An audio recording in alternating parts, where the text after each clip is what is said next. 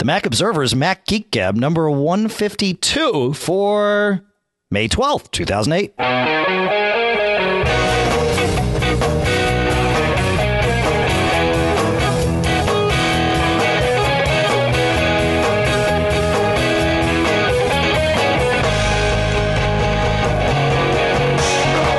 Greetings, folks, and hi, John. How are you? Hi.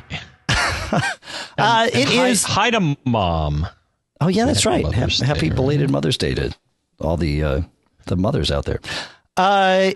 Okay, so we are here. This is, of course, the Mac Observer's Mac Geek Gab podcast number 152, coming up on our third year in action here. And we're going to have to do something. I was thinking about changing the theme song, and I've got some ideas, so we'll have to see. I don't know. It's kind of become part of our foundation. We've had some fun variations. Yeah, but I'm thinking maybe we'll have a dramatic change, but I don't know. We'll have to to mess around with it. I don't know. So I would say if anybody out there has any musical creation talent, real or electronic, can I ask people to send in something? Of course you can. I can't do that. Sure you can. Yes, I can. Hey, if you got a short little ditty that you think would embrace the spirit of the show, whatever the heck that is, send it in. Yeah, well, actually, somebody today, Melissa, who is John Welch's wife, she created she took a picture of me and painted it. And there's the phone ringing. I'm sure that's not her. And so we've turned that off. Good. But anyway, so people create all kinds of different stuff, and I'll send you the link to that. We'll put it in the show notes for those of you that want to see it. Mm-hmm. We have all kinds of stuff to go through as usual. Way overloaded here, and that's a good thing. Thanks to all of you. And I want to start right with the kind of the meat of the show here, John. Have I been hacked? And that's the question that Jafar asks. And specifically, he asks, I have a MacBook Pro, which I use at work on a college wireless network, whose security record is, to say the least, questionable. I can connect with 802.1x web encryption. Anyway, I had my firewall set on set access for specific services and applications, and in short, I got hacked. Or at least I think I got hacked. It was over a long period of time, a month at least, off and on. When I fired up a terminal, a suspicious host name was in the prompt, but I thought it was just symptomatic of the usual sysadmin quirkiness. Today, I noticed the same name shows up in Win's NetBIOS name tab in Network System Preferences. I emailed IT and they said it was not normal and to go see them. I didn't have any sharing enabled, but maybe I had ports open I shouldn't have due to firewall settings. So what do I do now post-hack? I have set my firewall to essential services only, and it's okay, I guess, but I don't know. Do I have to change all my passwords? What do I do? Okay, I don't think he was hacked, John. No, we want to take a step back here, and I'll go into some detail later, but although depending on the school, some IT departments are top-notch and some are running on a shoestring. That's true. And it sounds like from the wording of that email that there have been some stumbles as far as the IT group or the perception of them. But yeah, to link this behavior to being hacked, I'd say is premature. But it is disconcerting when you look in your terminal or somewhere in system preferences and see names pre-populated that you had never typed before. But here's what happens is I notice this when I go to hotels because I do spend some time in the terminal. So occasionally when I go to a hotel, I'll go to the terminal and I'll say, oh, yeah, there's a different name. And what happens is your computer gets an IP address from the hotel, or in Jafar's case, from the college network. A lot of times there is a reverse lookup on that IP address, meaning it resolves to something else. If you find out what your IP is, or in many cases your public IP, so go to whatismyip.com and it'll tell you what your public IP is. If you then go to the terminal and type nslookup space and then that public IP, it's going to return back the reverse DNS lookup of that name, i.e. the caller ID, what that name is registered as. And that, or at least the first part of that, is what's going to appear in the terminal, and then eventually also in the NetBIOS name in system preferences. So my guess is the college campus. Now, IT should have known this, but I mean, based on what he says about IT, we don't really trust what they say. Like I was saying. Yes, exactly. Or it could be a different person, maybe interns or students, running on shifts, and one person does something saying, hey, that's a neat feature, let's enable that. And then the other one's like, huh? Who knows? That's true. Yeah. Tell us your stories, positive or negative about that, especially if you have been an Skype just ate your connection there, John. World. You're back with us, but Skype ate your connection for about 5 seconds there. But we got the gist of it. So yeah, it's that reverse lookup that's appearing there. No one has hacked your machine, at least in that sense. Now, there is a place we could look for this, right, John? If we go to the sharing preference pane, that is where you set your machine name. So, and as far as I know, nothing can kind of reach out and touch that. So if that has changed, then I think you'd be concerned about being the victim of an attack. That's a strange thing for someone to try and change if they've bothered to hack into your machine. There's many other things that they could do that would actually potentially benefit a hacker, whereas that's just kind of messing with your head, but it certainly could work. So any more thoughts on this before we move on to our next one, John? So two things. So one, I've seen a situation where, if you set the name in sharing, the network will pick up on that. And I think you mentioned that. But the other thing is, how you are being hacked, and just a couple of very quick suggestions about that. So the one place I would look would be in network utility or command line. There is a netstat command, and that's a very useful command. I think if you're on the command line, you want to say netstat-a, and in network utility, I think you want to say show all connections. If you really suspect that someone at least is launching a network-based attack, netstat shows you every single network connection that you have to anybody anywhere, depending on how you issue the command. So if you think you're being hacked, look there. If you see machines in that list that shouldn't be there or unfamiliar, and that's a hard thing to cover in the length of time we have. Right. So we won't.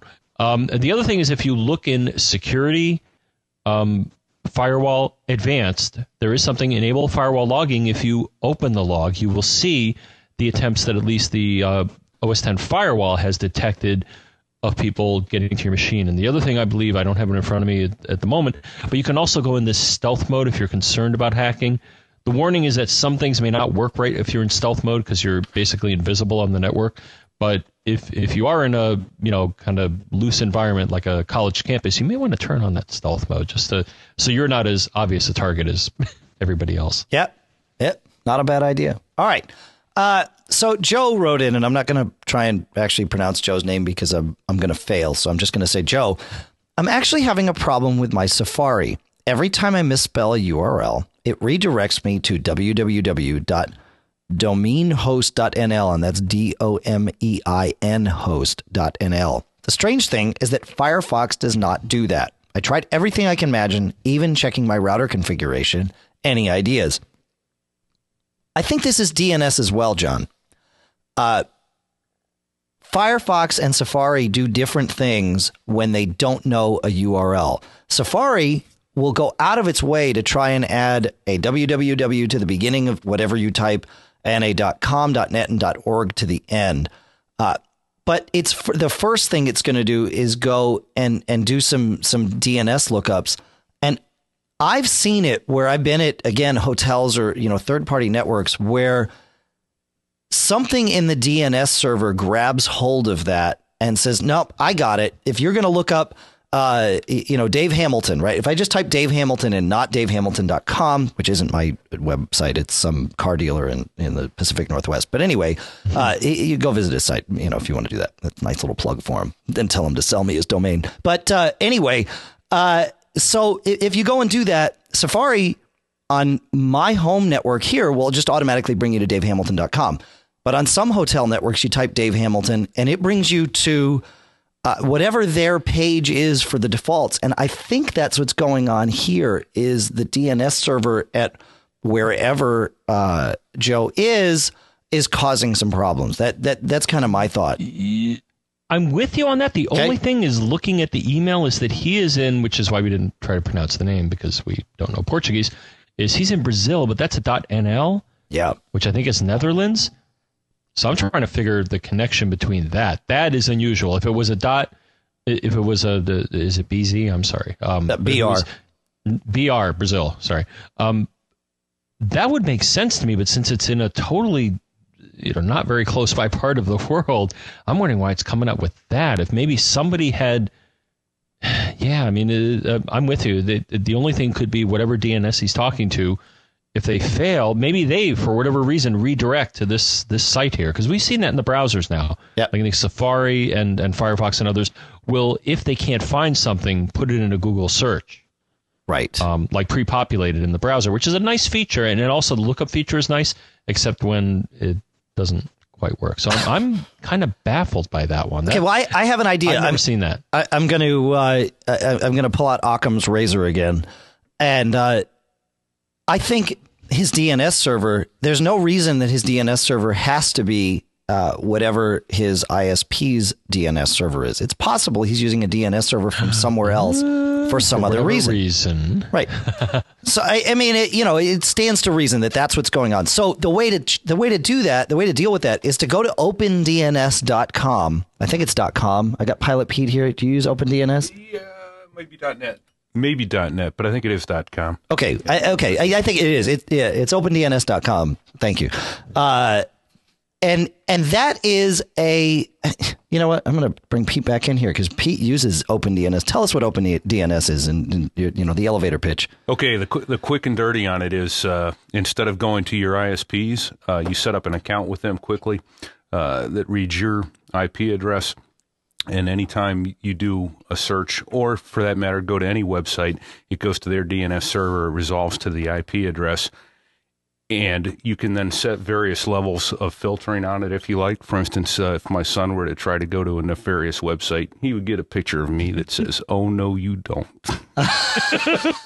It's scary. Very cool. And it's beautiful for filtering out bad stuff, and you have total control over what level. Be it, if you want to even filter out no lingerie, you can set that strict of a level of filtering on it. So it does pretty neat stuff. Huh? Okay, so there you go. So Joe, go ahead and use OpenDNS as your domain server. If you don't want to use it long term, that's fine. But go ahead and test with that, because then you're certain that you're not in control of the domain server. OpenDNS is, but at least you've gone and populated it with something that in all likelihood is not going to redirect you to a site in the Netherlands by accident. And if that's still happening, then, well, maybe you have been hacked. Honestly, I would say the place to look would be how you're getting your DNS server assigned. If you're doing DHCP, unless you have it hard-coded somewhere. So that's what I'm wondering, if at some point someone had been doing some troubleshooting on the machine and had punched in a manual IP address for a DNS server, which you can do, and actually I have some in my head. I won't mention them because I don't want to dogpile on certain ISPs, but there are some addresses that I think, and you probably know the same thing, Dave, yep, that are numerical where, hey, if you're in a situation where DNS is just not working, all right, I'll punch in this address, and I know that's a DNS that will always work and I can always get to, and eliminate that as a potential problem. Yep. So that's right. Yep. And I've been known to do that. In fact, I still have some DNS servers from the mid 90s burned into my permanent memory because I was constantly using them out in the field to make sure I knew that I was connecting to a server that was going to be reliable. Yep. So, and all I'll say, I guess, is about those is that the ones I have in my head are Class A addresses, and that all the digits are single digits. That's all I'll say.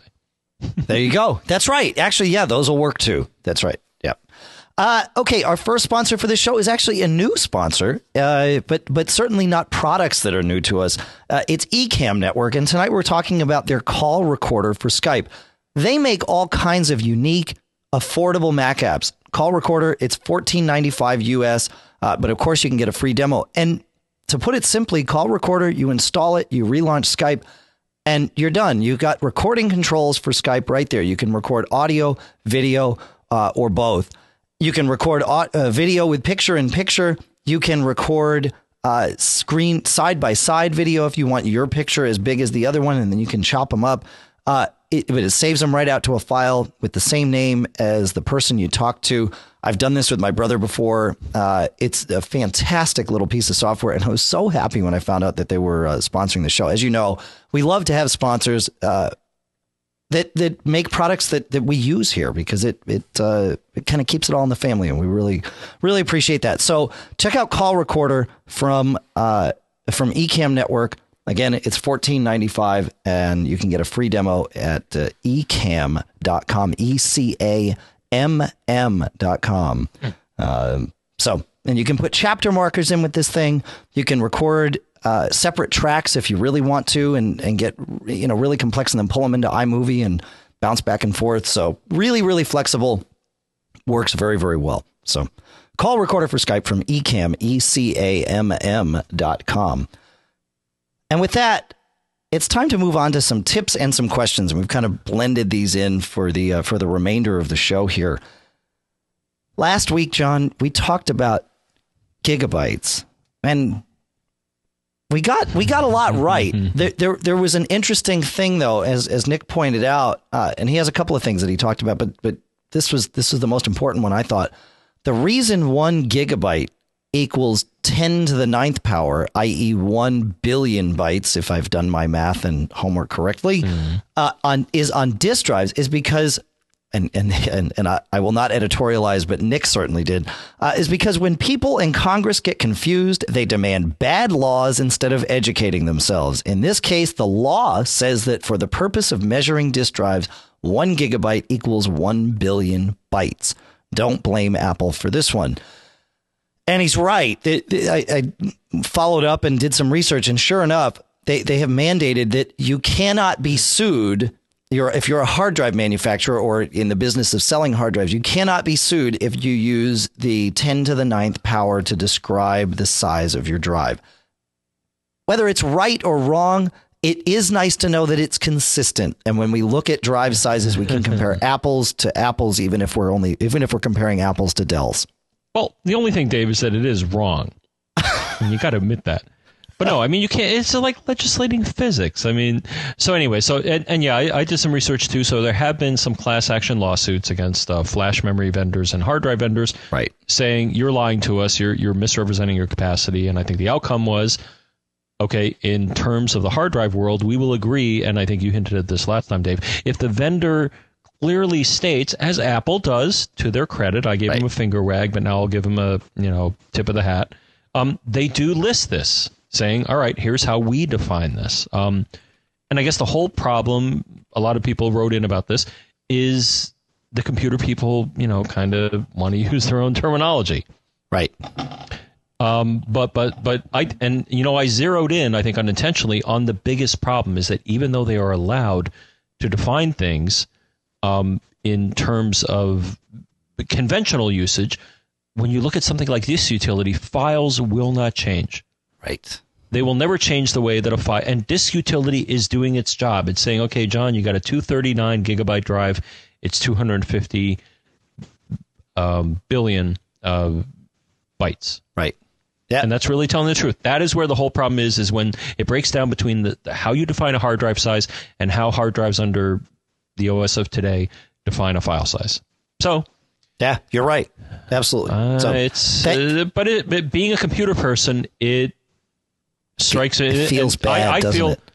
Well, I feel like it's just clear. You just use the right units and stuff. But to people that aren't into computers and are not using base 2, right, it's like, why are you guys inventing another way to count? So I can certainly understand the reason you want to legislate it to be the conventional usage. And I think that's all we have to say. We got a very interesting question here from Robert, and I still don't believe the answer, but we're gonna answer it anyway. Hey guys, it's Robert from New Jersey. I'm calling because I have a question about something you addressed in the last show, number 151, regarding an N-base station, an N-base airport station, and how if you had multiple computers, you use the scenario of having 4 other N-base Macintoshes on that network, that it chops up the bandwidth into 4 equal parts. I'm assuming that's 4 equal parts if everyone is accessing the network simultaneously at the same time. If, for instance, I have four computers on that network, and one is in sleep mode. The other one is being used by a user, but is not accessing the network at that time. And then let's say the other two are accessing the network or connected to the internet. Would it not make sense that those computers that are idle or not accessing the network would not be taking up any of that bandwidth? Or is the N stupid enough or smart enough to see that there are four computers in the area and still hacks that bandwidth up into four equal parts? I'm assuming that it's the earlier rather than the latter. If you could expand on that, I'm interested. Thanks. Yeah, you bet. Okay, so to answer the first part of the question, you're absolutely right, Robert. It is the former. It will share the bandwidth amongst all the computers that are actively using it, not chop it up based on the number of people that are connected or the number of nodes that are connected, but not in use. But it does bring up an interesting question, which we did a little bit of research here, and I'll ask the question, John, and then you've got the answers. So the question is, at what point does the amount of idle but connected wireless clients begin to negatively impact the wireless network? At some point, you got all these things connected. At what point do you actually begin to notice some degradation? And John, I turn it over to you. Great. And, this was difficult to find because, well, the one problem was a lot of the reports that talked about this, you had to pay for. So my first way to solve this problem would be to do it empirically. And I guess Robert was working towards that or thinking about it with 4 machines, but I don't have, immediately that many machines. So I couldn't do an empirical study, which is just watching what happens and drawing conclusions from that. But I did find a study done by some folks at Rutgers University, which I think is kind of close to both of us, Dave. Yeah. And they indicate, though, to me, this is counterintuitive. So my initial assumption is that a wireless network is more of a shared medium than a switched medium. And that, a little tangent here, a lot of networks when they started were shared networks in that everybody was on the same network. And, if somebody talked, everybody else had the potential to hear what you were saying. And as you can imagine, that gets inefficient if everybody starts doing a lot of talking. Right. Versus what's known as a switch network, where the device that routes the traffic is smart enough to say, okay, you're going from here to here. I don't need to tell everybody about that. And it's just hugely more efficient. I mean, especially in the days, I remember this at, the workplace, when we went from 10 megabit, even a 10 megabit connection shared to switched. Oh, huge. It was just like night and day. Oh, because they use something, I think one core part of it, and then we'll get back to the point, whatever it is that you use something called, I think it's called binary exponential backoff, which is one formula that a lot of shared networks would use. Whereas if, you get in the network, there's a collision. I'm going to back off a number of whatever unit of time, and then I'm going to keep increasing that in a binary fashion, because the chances are I won't keep colliding with all the other people, but that's very, very inefficient. Right. But so basically the thing that I found in this study, they said that up to 127 clients, there is no measurable degradation in performance, and that it splits it up as one would expect on a switch versus a hub. So, and I think, Dave, you and I were both thinking that is really counterintuitive because a radio is a shared medium. But then on the other hand, you got probably really, brilliant people working on these wireless protocols thinking about that problem, saying, gee, maybe we should, account for tens or hundreds of people on the network and make sure that doesn't bring everything down. I think what you and I have seen in the past when we talk about the problems is that there's just way too many people and the device cannot keep track of more than 50 people. Like in the case of Apple, they advertise either 10 for the low-end device or 50 for the high-end device. Beyond that, forget it. Okay, so let's go down this rat hole a little bit because we're already halfway down it. And I'm going to do this in reverse order. So last in, first out. You said Apple and many vendors have limits on their devices. Mm-hmm. So a lot of those limits are due to the encryption scheme used. And I'm not going to go deep into this because, frankly, I can't. Not because I'm bound by secrecy, but because my knowledge is extremely limited in this regard. But from everything I read, different security encryption protocols mandate that the router is only capable of handling X number of those connections and keeping essentially all those balls in the air at the same time. I'll buy that. Yeah. Okay. Yeah. Yeah, because you need relatively more. Yeah. More RAM and these more, devices right. usually don't have a high-end processor. They have an embedded Exactly. low speed, probably in the hundreds of megahertz versus multiple core gigahertz. Right. So, okay, I'm with you. No, that's a good point. Yep. So that's one thing. Now, certainly at Macworld Expo, even without, or any expo, I don't want to certainly target Macworld. We saw problems there, but I've seen them we see these problems all over the place at any expo. You try and connect to a wireless network. I don't think it's the number of idle clients. I think it's the number of active clients that's causing a problem there. Yes. So, but you mentioned something interesting. You said there are smart people out there working on this stuff and that they've thought about a way of doing this. And, it kind of hit me. What if, and I'm totally going out on a limb here. I have no knowledge to back this up. This is just my thought here, John. And then we'll just move on.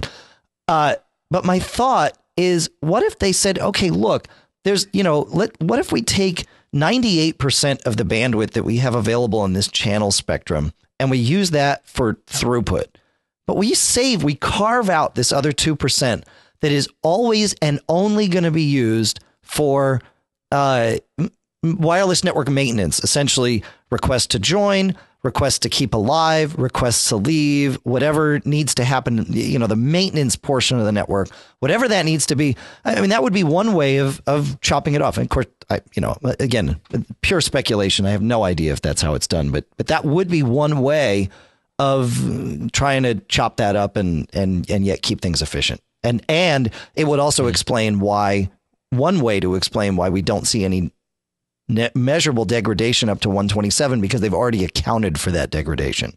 I don't know. Yeah, I'm just pulling things out of thin air. Pretty much. You can pull things out of thin air and have them appear in this even thinner air here on the show by calling in. And we always forget to do this, so we're going to do it now. The phone number, John, is 206-666-GEEK, which is 4335. You can email us at feedback@macgeekgab.com, or you can Skype us to MacGeekGab. Any of those ways gets to us. We love to hear from you, and it's a wonderful thing. And with that, I think it's time to hear from Paul. And I have 2 tips for your listeners. Oh, we got to rewind. All right, go ahead, Paul. Steve and John, this is Paul Scott from Las Vegas, Nevada, and I have 2 tips for your listeners today. One listener called in last week and mentioned that his full message search wasn't working in Mail. Well, I had the same problem the very next day myself, and noticed Spotlight was re-indexing when I was trying to do my search. If you wait for Spotlight to finish indexing, your full message search will reappear on your Mail application. The second tip was a trackpad issue I ran into about a week ago. My trackpad stopped responding properly. I couldn't click. It would click randomly and jump around. Well, after doing some troubleshooting, I found the battery in my laptop had exploded and had bowed out at the top of the battery, pressing against the trackpad, stopping the trackpad from working correctly. So if your trackpad starts acting erratically, take the battery out, try using your trackpad and see if it works normally. If it does, take a close look at the battery and see if the battery has changed shape. That's all I have for today, and this is the part where you'll cut me off.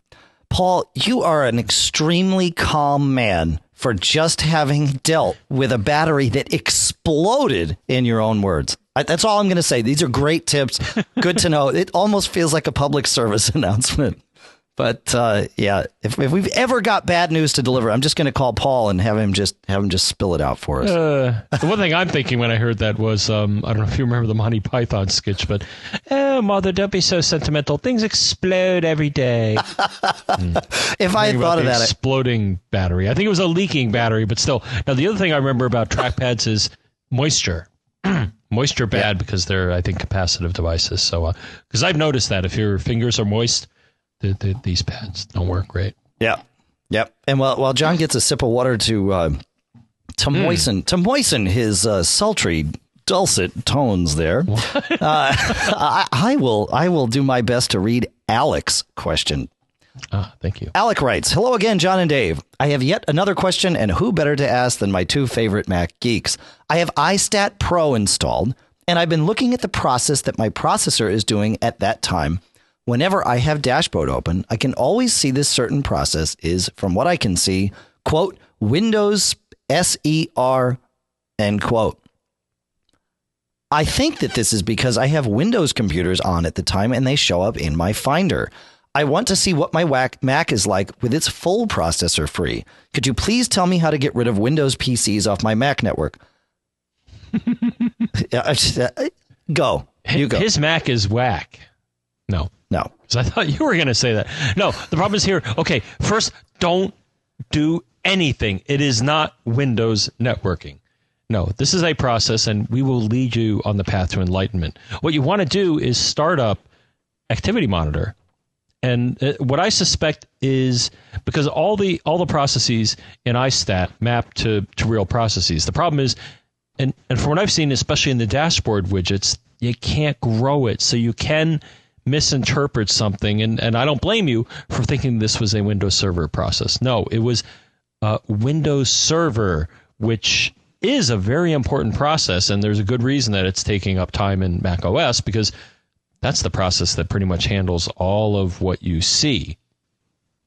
Yeah, from what I understand, John, and I you know me, I did the consulting thing for so long that I've gotten fairly adept at taking very complex things and watering them down and explaining them in ways that make sense to those of us that are humans here.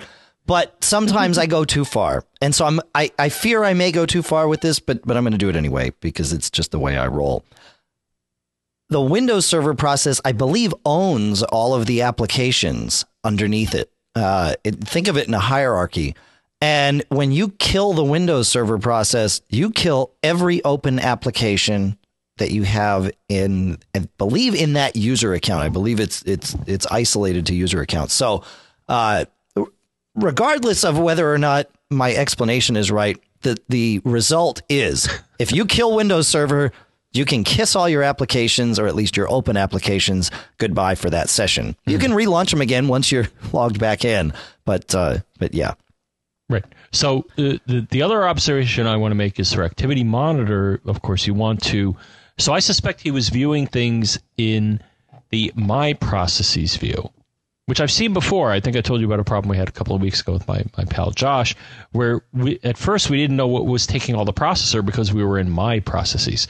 You want to go to Activity Monitor and say right. All processes are actually what I've noticed as of late. I don't know if it's always been here. All processes, comma, hierarchically. Yeah.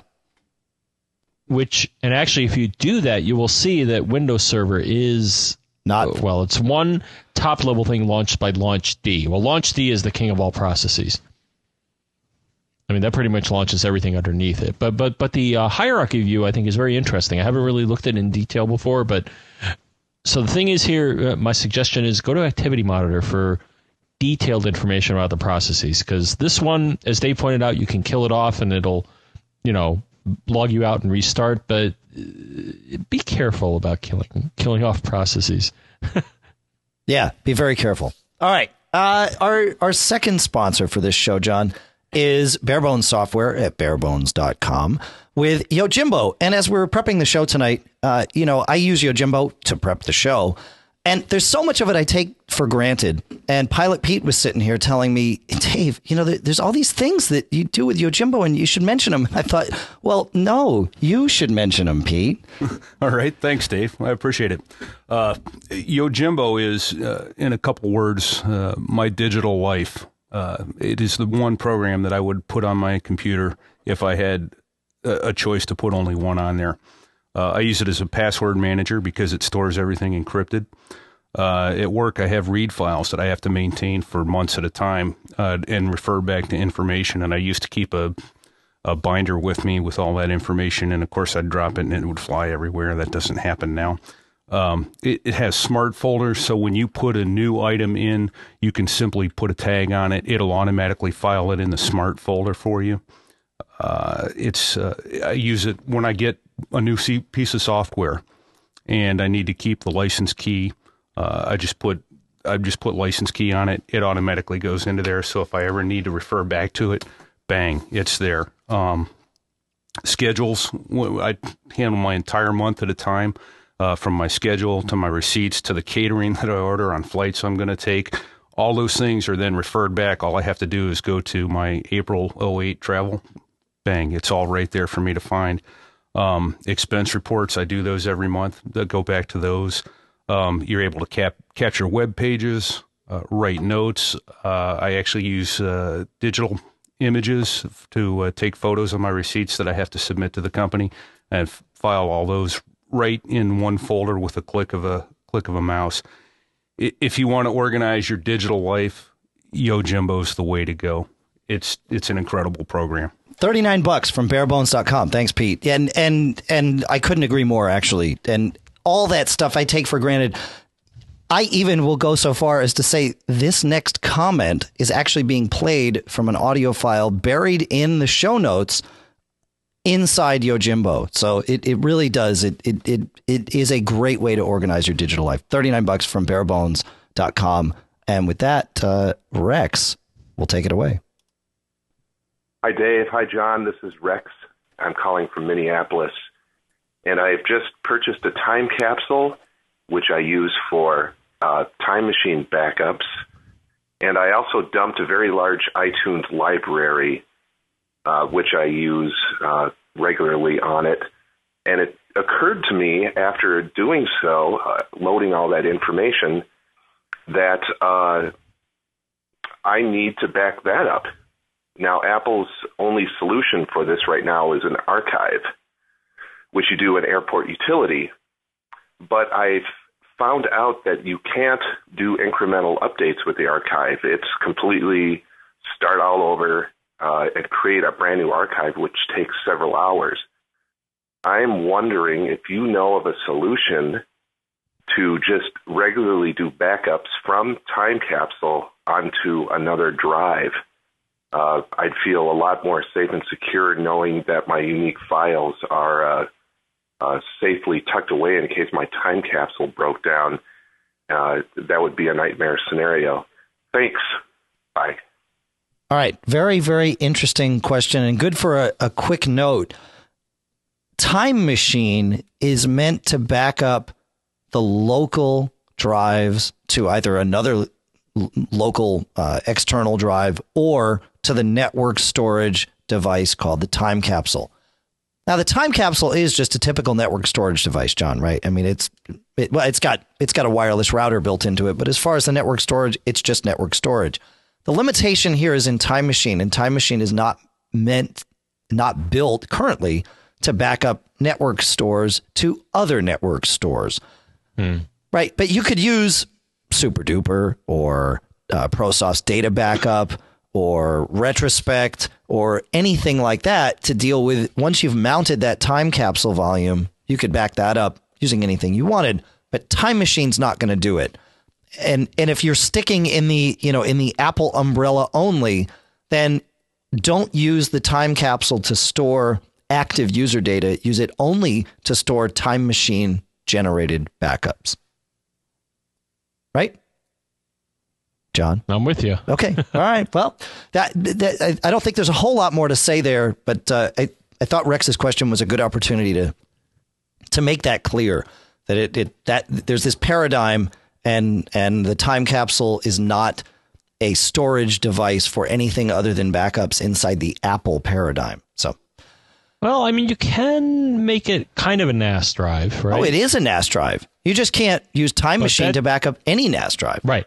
So it's not at this point, and I suspect it's a intentional, design thing, is that they want to kind of roll out what it can do incrementally. And I know a lot of people would like to back up the, different types of drives using Time Machine, but not yet. Right. And Pilot Pete actually had a good question here. Could you attach another drive to the Time Machine? And you can. With that, you can archive all the data that's on the time. Sorry. Can you attach another USB external drive to the Time Capsule and then back things up that way. And you can, but not in the way you would expect. You can take the data that's on the time capsule and archive it off to the external drive, but not incremental backups. It's a, wipe it and bring it back kind of thing, all for one. And it's, if you have just backups out there and you want to archive them, great. That way you've got 2 copies of your backups. But otherwise, it's probably not what you're looking for, and certainly not what Rex was looking for. So, Speaking of hard drives, let's talk about Joseph's question here, John. Joseph says, I have a MacBook Pro 2.2 gigahertz, which I bought in August of 2007. I bought it with a 160 gig hard drive and now am lusting for a bigger one. What kind of a hassle is it to install a new drive? If it's a reasonable task, preferably not having to take apart the whole machine, what would you recommend in terms of a drive manufacturer and a place to buy it from? At this point, I'm thinking if I could get a 250 gig drive replacement, would that be good? But I've also seen 320 gig and I think even higher capacity drives. What would you recommend? John, you want to take this? Yes. So from what I can see on the MacBook Pro, the replacement, so Apple ranges on this from, I would say the machine that was the best machine for getting at the guts immediately would be the Tybook. Yeah. The poor retired Tybook. You basically pulled 2 little tabs on the keyboard, pulled the keyboard off. There was everything right there, including the hard drive, from what I recall. Yeah, you're right. Yeah. Then on the other end of the spectrum is something like my, old PowerBook G4, 12-inch. That machine, you basically had to disassemble the entire machine to get to the drive. It was a beautifully built machine, nice form factor, no annoying tabs or, jutting screws or anything like that. But you wanted to get at something inside of it? Forget it, brother. You're gonna be spending many, many hours, and just because they didn't design it. I would say the MacBook Pro straddles that on the side of accessibility. So, and one of my favorite sites, and I think yours too, Dave, is iFixit.com. For this stuff, so these absolutely. Guys, out of the kindness of their hearts, they post instructions on how to disassemble pretty much most Macs. Maybe not all the way back to the very first, but certainly the current batch. And from what I could see, the MacBook Pro 15-inch is moderate difficulty. And then you have to take off the, I think you got to pull out the battery, I think the RAM. There are screws on the side of the case. And then eventually you can pull up the top of the case and get to the hard drive. I think that was your conclusion, Dave? Yeah. Would you rate this as moderate difficulty? Dude, here's the thing. When taking apart a laptop and getting in at the hard drive, you're right. That's moderate difficulty. To me, the real trick is, and this is the test of your mettle, can you get it back together to look the same and work the same as it did when you started or before you started? That's always the thing that gets me. And again, echoing back to my consulting days, I learned to really hate taking apart laptops because and the Apple stuff is not nearly as bad as some. There were some laptops, Wintel Iron, that you had to break something to get it open. I mean, that was part of the instructions. Some of the, it was just ridiculous. So I have an aversion to doing this. If I need a hard drive put in, what I do is I send my MacBook with the drive or, to one of these places, or bring it into my Apple, authorized Apple solution provider here and just have them do it. They've got all the right tools. They know what to do. I've sent it off to Tech Restore before and done it that way. And, if you're going on vacation for a couple of days, it's not so bad to be without your machine, and you don't have to go through this sweat and stress of taking that thing. I don't know. It's just not my thing. So, okay. Yeah. It is my thing because I've done it. But if you're going to do this sort of thing, and Pete, I think, resonated with this, is make very, very, very careful track of what you take out, because you will have to put it back in again. So if you take out 4 screws on the side of the case, get maybe a piece of masking tape or something, put the screws on there, do a little label saying this is where these screws went, because guaranteed you will, unless you're, super genius, you will potentially lose track of what screws belong where. It only takes 30 seconds to forget. Yeah. Yeah. And the worst thing to happen with the taking apart a Mac and putting in a new part and putting it back together, as we can all attest, well, there are two bad things. One is you have parts left over. The other is you ran out of parts. Yeah. Now, I've usually had leftover parts, which it may not be critical if it's, something that keeps a part of the case apart. But so to go on to one other angle here, and then we'll move on, is so my strategy for replacing hard drives, and I can mention this because I just did it in my Dell. Some of you heard, my workplace Dell ran out of space, and I wanted to get a new drive. So I went to the Dell equivalent. On the Mac, of course, you can go to About This Mac, More Info, Hardware, and then Serial ATA if you have a Serial ATA bus. Otherwise, maybe something different. And you'll get the model number of your drive. Well, if you punch that in, and be careful because some of these are long, like mine was HTS 542525K9SA00, right? I got that. And it'll bring up the model. In this case, it was, I believe, a Hitachi drive. Now, you may latch onto a data sheet for the drive or a place that sells them, and hopefully a place that sells them and has recommendations. In the case of the Dell I had, since it was dated, they had... since I bought it, it was a 100 gig drive, and they had a 200 gig drive. Cool. Okay. So if if it's a new machine, you're probably not going to find anything larger. Though actually, I found, I guess our pals at iFixit also sell drives, and apparently in our form factor, Dave, the state of the art, reasonable state of the art, looks to be 320 now gigabytes for a laptop 2.5-inch portable drive. At least in the form factor. Now, you and I kick this around a bit, though. You got to be careful also with replacing internal drives because some of them, sometimes the specs are a little loose and they may have a half height and a full height form factor.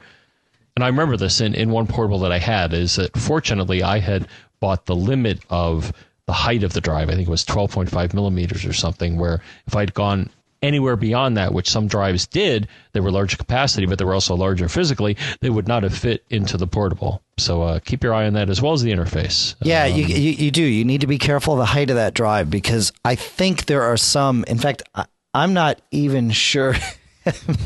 I'm not even sure that the 12.5 millimeter ones will work in the current MacBook Pro. I think it's like 9, but that's just coming off the top of my head. I tried to do a quick search. Yeah, 9.5 millimeter max drive height for the MacBook and MacBook Pro. And as Pete points out, if you put one that's too big in, maybe your trackpad will stop working. All right, let's get Leon's question here. I know we're pushing our time limit, but we've got such a backlog of questions. There's no reason not to hear from Leon here today. Hi, John and Dave. This is Leon from Bethesda, Maryland. Long-time reader, first-time caller. I guess that's how you can tell I'm a long-time reader. I use that really old joke. Two things I wanted to call about. In your latest podcast, you mentioned tinyURL and the concerns about just clicking on a link that you don't know where it takes you. Well, if you go to the tinyURL website, they offer an option to set a cookie that allows you to always preview whenever you select the URL. So whenever you click on a tinyURL, after you've set that, you jump to the tinyURL site and you get to see what you're going to be sent to. So it's a nice little precaution to set up.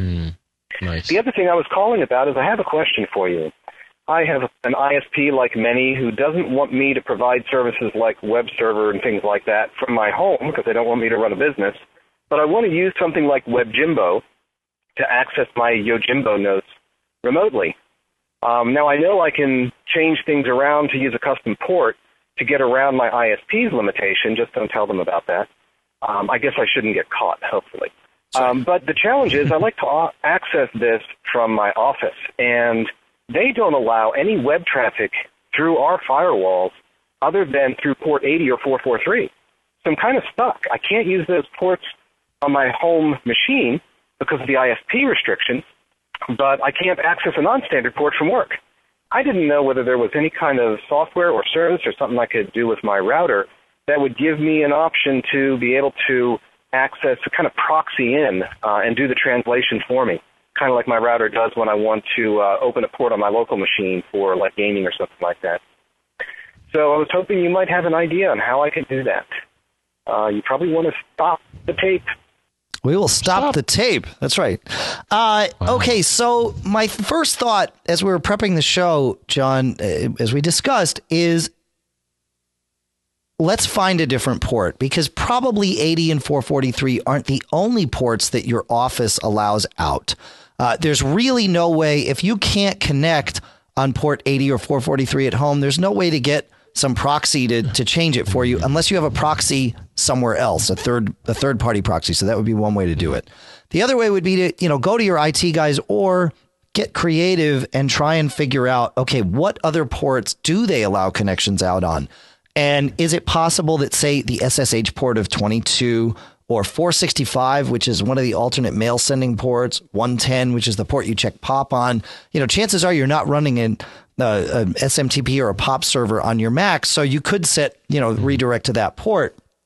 And there's a lot of other ports that we came up with. John, let's actually finish this port thing, and then I'll explain why I think it might not work. But what? Yeah, and I found that too. So like port 13, and I think for AIM at work, I use 80. Right, but normally use some 5000 port. Yeah. But no, in my case, it works. And I think, that I mentioned, so 13. And so there's some low numbered ports with various Unix services that a lot of routers or firewalls, depending on who set them up, will let them through because they think they are valid requests from a server or something. Right. The thing is, if unless they have, I guess we'll call it a stateful firewall or a smart, there are network devices that just say, oh, okay, you want to go through this port and you're on the network? Okay, sure. Right. Others will say, all right, what kind of traffic are you sending? Right. And if it looks too suspect, then they'll shut you down. So hopefully it's not the case. And as I found, and I think you found, Dave, I can do AIM at work, but not on, again, I think it's 5190, what they normally do. But if I set it to 80 or 13 or a couple of others, 7 some low-level ports, it'll work just fine. Yep. So now how you find those is another story, because I think you don't want to run a port scan against your probably router not, unless you want your administrator to call you, which may be what you want. That's right. So maybe, if you have a decent rapport with your administrator and they understand what it is you're trying to do, they may tell you, okay, look, port 13 for network time protocol or 113 for identity is open, and you know what, go ahead and use it. But it's possible, like John said, you're either doing a stateful firewall or you're going through a proxy server at work, and the proxy, your web browser can only talk to the proxy server, and the proxy server will only allow your web browser to speak on ports 80 or 443. And if that's the case, unless your ISP does not block 443, and some don't, then you're that's kind of the end of the road. So, and I don't know about you, but I have not seen a proxy. I remember administering a proxy. I have not seen those for ages. Maybe in small outfits or whatever, but my recollection is that's usually a big old bottleneck. Yeah, some satellite providers use proxy for good reason, and then we actually have one set up for some stuff that we do. Okay, a third party. I could just see the potential for a large group. One place for everybody to dogpile is a bad idea, unless you have a smart distributed kind of proxy scheme. Right. Okay, the band. Oh, wow. They must have been chilly. What is going on here? I thought it was May, Dave. I think it is. It's cold up here, though. We had a high wind alert and a flood warning. I mean, what the heck is going on here? Michael Johnston of iPhone Alley is the one that converts this to AAC for you. And Michael has his own podcast, which we've been desperately trying to get me on, and schedules have been horrendous. But the podcast has actually been fantastic, and perhaps even better without me. So go to iPhoneAlley.com/podcast, I believe. And if that doesn't get you there, go to iPhone Alley and just click on the podcast. He's had some great guests. He's had Jeff Gamet from TMO, Adam Christensen, from our friend over at MacCast, Bill Palmer from iProng. And many others, and it's a fantastic show. He's only up to episode, I think, number 3, and wow. He's firing on all cylinders and then some. So check that out. Also, now you mentioned go ahead. Adam, right? I did mention Adam. Did we trounce Adam? Oh, I just we started so it wrong. Last time. Yeah, I think we did. Adam. I think we did pass Adam's number of comments. So thank you, but we like seeing the and comments. Yeah, it's good. They were good comments. Thank you very much. And, we love the Adam's iTunes our comments. buddy. Hi, he Adam. is. Pilot Pete has a podcast, and I think it's at what? Yeah. Everybody has a podcast Yeah, now. and I think you can. I don't think it's in iTunes yet. It in is. the iTunes. Oh, it is in the iTunes directory. Search Box AV8R. BOX Alpha Victor 8 Romeo. There you go. BoxAviator.net. There you go. BoxAviator.net. You can hear Pilot Pete's podcast. Say that 10 times fast. CacheFly is the place that provides all the bandwidth for you to download this show and get it to your computer and iPod and iPhone. Oh, I'm going to go way out on a limb here, John. And I'm going to make a wild prediction that tomorrow morning Apple is going to announce the 3G iPhone and sell it on Wednesday. So I'm just going to say that. Now, are you saying that because you can't buy any of the current product and they're all out of stock, or is it some other? That's what I heard. That's one piece of the puzzle. The other piece of the puzzle is that about a month ago there were various reports that this was going to happen in May and not June.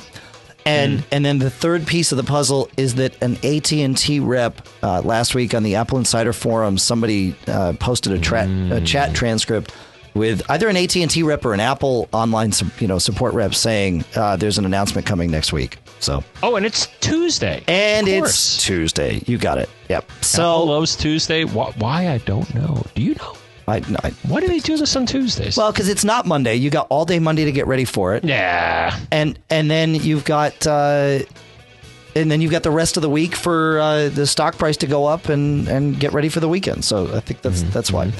The podcast marketplace has been doing great. Stock's been back in business. The podcast marketplace includes the A5 and A2 desktop speakers from Audio Engine, Yojimbo from Barebones Software, Text Expander from Smile on my Mac, Ecamm Network, which is the home of Call Recorder for Skype, and of course, Harman-eTravel.com. I think that's it. We're good, right? It's good. The audio behaved all the way through this show. I say with 10 seconds to go. No problems. Life is really good. 206-666-GEEK is the number to call.